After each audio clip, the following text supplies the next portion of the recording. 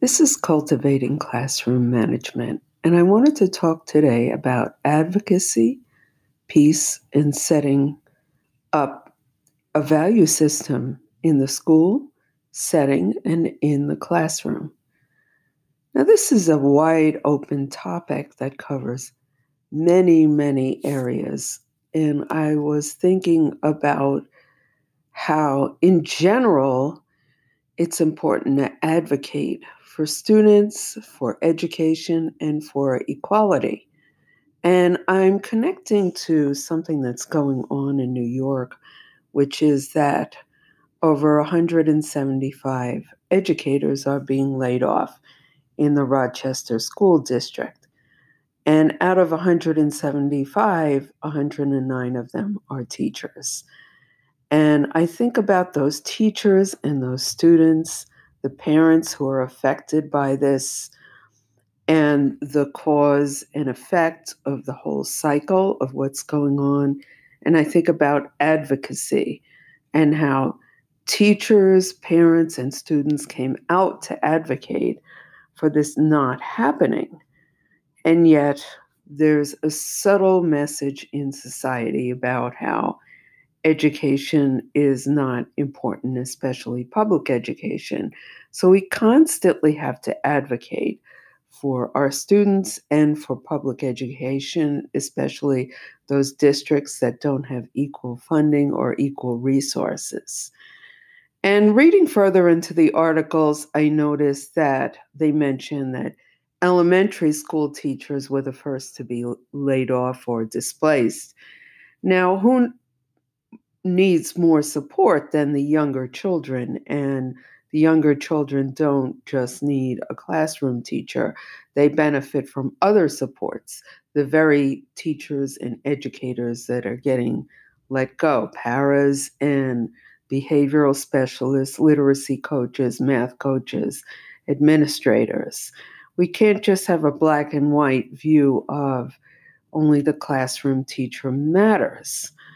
The resources that are needed to support children are many these days, considering the trauma that's going on and students who come in with trauma, chaotic households, broken homes, parents, single families, parents who are just living above the poverty level or under the poverty level, uh, parents who are facing homelessness. We need all the supports we can get in the schools, and to cut educational funding now is setting a tone for other districts who may want to do the same. Now, in the first place, they got themselves into the situation by not balancing the budget the previous year or years. And we have to look at that and say, why should the students and teachers and educators suffer? We need to have a wider view of how to support children and families in schools, and how can we start as educators, as parents, as students in graduate classes. How can we do something that is within our control, and how can we accept what's beyond our control? And I say that we can only accept what's acceptable. And when it's not acceptable, we have to advocate, whether it's through politics, through letter writing, through standing up for what is right, through being a good example and modeling and speaking out for what is right in education. And that may even mean posting on public media so that everybody gets the idea that these young people need to be supported.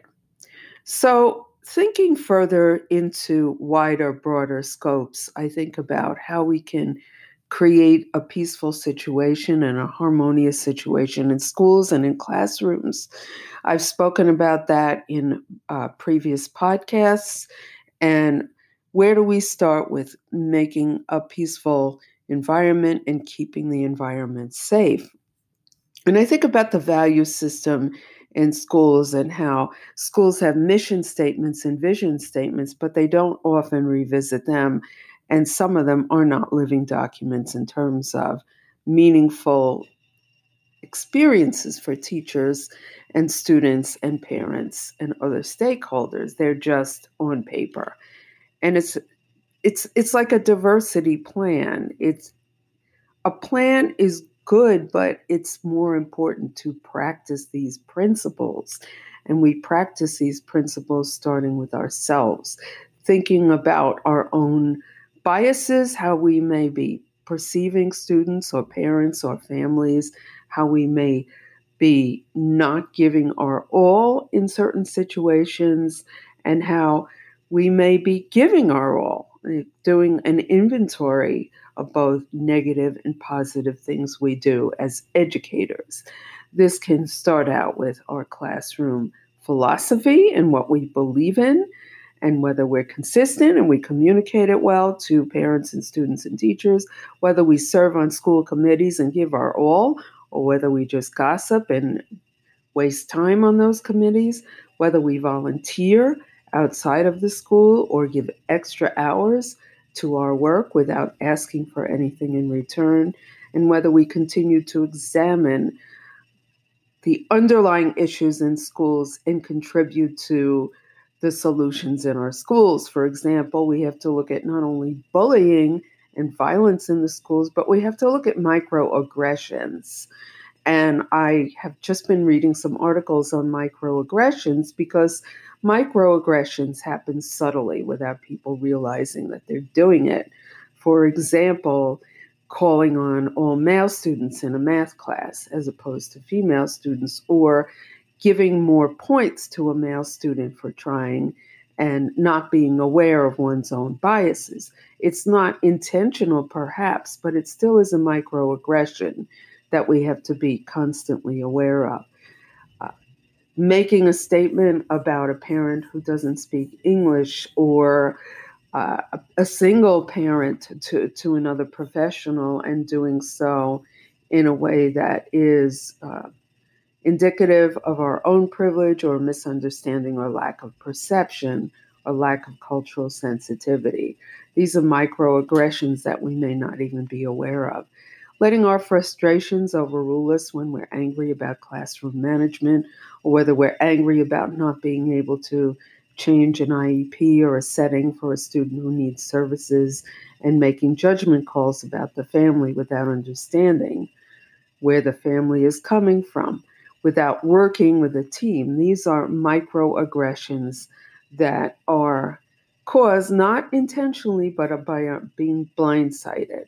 So I think about keeping the peace in schools and creating a harmonious environment, and it starts with me as a role model. And I have fallen short in my experience over the course of the years, and I'm always willing to change and grow. And I think that's all we can ask as educators, that we continue to learn about different students of diverse backgrounds and students who may be experiencing different things than we have experienced, learning about different learning styles and how students respond to us, giving feedback that is meaningful to students instead of criticizing, and that is feedback that is timely and feedback that is corrective and gentle. Making sure that students have differentiated feedback and differentiated supports. Not every student requires, for example, in instruction, not every student is a visual learner.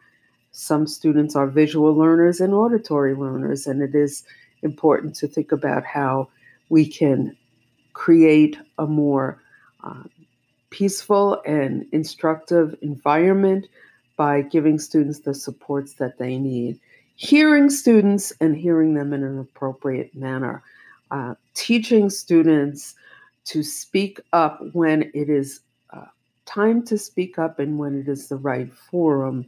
When students are angry and they lash out after a situation, it can be a learning tool to teach them that next time, what do you do?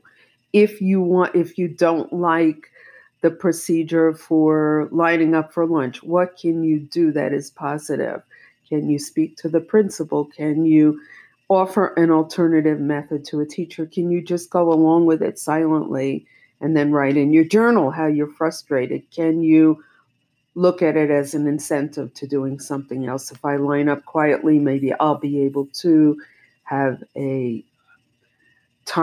more time in independent reading or on the iPad or something, that a student learns positive self-talk and that they don't always look at things as a must, rules and regulations, policies of the school that make good, clear, and common sense. Making sure we communicate with families and making sure that families understand our communication and that there's multiple modalities of communication. Not every parent receives a message in the same way. Some parents are fine with backpacking papers home. Some parents would prefer an email. Some parents prefer a face-to-face meeting. Making sure that we take the time to calm ourselves down when things get rough and to see things in perspective. We can't change every single situation, but we can advocate for some. I'll share an example. Just in the past week, I advocated for certain situations for students at my place of work, and I felt better about it. And in some cases, I advocated, and the student wasn't happy with the results, but that's 1 out of 6. You can advocate, and things may not turn out the way you want them to or your student wants them to. It doesn't mean that everything is going to be peaches and roses. It just means that when you can change a situation, when you can contribute to a solution, that's the time to do it. So I thank you for listening. This is Cultivating Classroom Management. Think about advocacy, peace, and setting a value system and setting it consistently across the school community and in the classroom. Think about microaggressions that may be happening unbeknownst to yourself or others, and how we can check ourselves for prejudice, bias, and hidden stereotyping. Thank you very much.